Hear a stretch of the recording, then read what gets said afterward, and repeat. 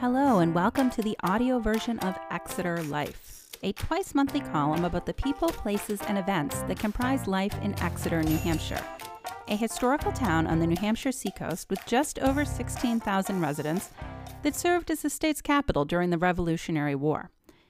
I'm Lara Bricker. I've lived in Exeter since 1998 and written this column since 2013. It's now 2020, and as an extreme extrovert struggling with life at home during the coronavirus pandemic, without my regular people to talk to, I've decided to add an audio version of my column. Up until now, it's only been available in print or online. You can look forward to new episodes every other week, wherever you listen to your podcasts. This week, a column from March of 2020, the start of the coronavirus pandemic. Everyone remembers where they were at certain times in history. I was in Mrs. Mullen's fourth grade classroom when the Challenger exploded. On September 11th, I was a full-time staff writer for the newspaper, and I was watching the Today Show with Katie Couric, waiting to see a story about the Danville monkey, when at the last minute, they turned to coverage of the Twin Towers. The pandemic is no different. So, without further delay, I give you Exeter Life, adapting to our new normal.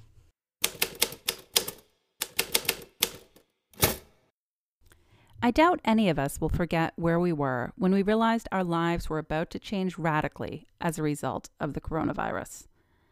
I was riding in the back of an ambulance, going from Exeter Hospital to Boston Children's Hospital with my son Will, who had a scootering accident last Wednesday afternoon. He's on the mend and home now, but during that ride with paramedic Andy Head, the simmering coronavirus pandemic came to a boil. President Trump made his Oval Office address to the nation. Travel restrictions went into place. The NBA canceled the rest of their season. As more people than I could count gathered around my son in an emergency triage room, I got an alert that Tom Hanks had coronavirus. Suddenly, the conversation of just a day before about whether our April school vacation plans would go forward was moot. This was real, and it escalated with a speed that has left many of us spinning. Just last Friday morning, which seems like years ago now, I stopped at my son's school, the Great Bay Charter School, to pick up cards his classmates had made for him and a pie from his math teacher in honor of Pi Day activities at school. I thought school might go remote at some point, and I remarked to the front office staff that GBEX was in a good position for a remote transition thanks to their existing online storm school protocol. I couldn't imagine it would be only hours later that we got word schools were closed for 2 weeks. Like a lot of you, I got caught up in the panic. As I sat on a hospital room cot next to my son that night, I ordered a shipment of frozen meals and meats, the kind usually reserved for holiday gift giving. I felt helpless, watching as the situation unfolded, unsure of what the scene back in Exeter would be like when we returned. By Saturday afternoon, we were home and I took a big breath. Thankful we live in the age of social media and streaming television services. Seriously, can you imagine what this would have been like if we didn't have FaceTime, cell phones, and an online way to come together?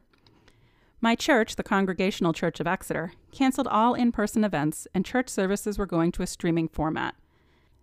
Sunday morning, I sat in bed with my coffee and cats as Pastor Emily Heath gave a sermon and prayed for those who asked for prayers in our community.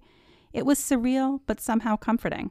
I joked to my husband, who usually goes to church on Christmas and Easter, this was going to boost his attendance. On Facebook, people in the community quickly rallied to help their neighbors and our local business community. My friend Susan Gorman kept track of which businesses were open during her twice-daily dog walks, posting pictures of the takeout window at Laney and Lou, and reminding us that Jerry's Variety had products the larger grocery stores were sold out of. Dan Chartrand and his team at Water Street Bookstore quickly shifted to delivering books curbside or even to people's homes. Chocolatier Anna Grazier compiled a list of restaurants offering takeout and delivery as we transitioned to a statewide moratorium on dining out. Monday and Tuesday were the first test for parents as kids shifted to remote learning for a minimum of 3 weeks. Meredith Poole, whose twin sons attend GBEX, was reassured by the ease of transitions for students at that school thanks to their existing storm school protocol. Teachers are engaged on Zoom, creative with modifying assignments to fit the new restrictions, and patient with technology glitches, Meredith said. My 2 children who attend this school have been happy to connect with their familiar routine as well as their classmates. This system has also enabled me to work from home during this time. Mary Weaver of Brentwood was following a loose schedule with her son Mason and grateful to be with him.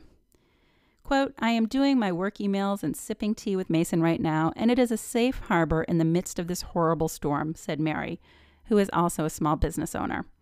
Quote, I am overwhelmed with contingency plans for our business and workers, but the solace in my home is helping. KJ Tex developed a creative way to get her kids outside with a daily scavenger hunt. Quote, they don't have to interact with anybody, but they get some fresh air and they are together and go for a walk, she said. Quote, then they have to send me a selfie when they find the prize. It's actually really funny, and it's turning out to be great. With my son still recovering, I haven't had time to begin the daily remote school routine yet. So for now, I'm focusing on how to stay grounded as we move into our new normal. I've worked exclusively from home for the past 4 years, but as an extrovert, I am struggling with social distancing. I miss the gym, my frequent visits to St. Anthony's Bakery, and seeing my friends in person. I did a streaming yoga class from the Exeter Power Yoga one day and took a walk down Swayze Parkway another. It's not the same, but it's what we have. When an elderly friend expressed fear about going to the grocery store this week owing to her age and her husband's recent hospitalization, I volunteered to shop for her. As it turned out, having a purpose is very helpful in a time when we all feel a bit out of control. Not only did I feel good to be able to help her, but I got to see a friend, Vicky Novoychuk, and we chatted from a safe distance for a few minutes by the frozen food section. I think all of us have come to realize that we're in this for the long haul. It's your choice how you respond.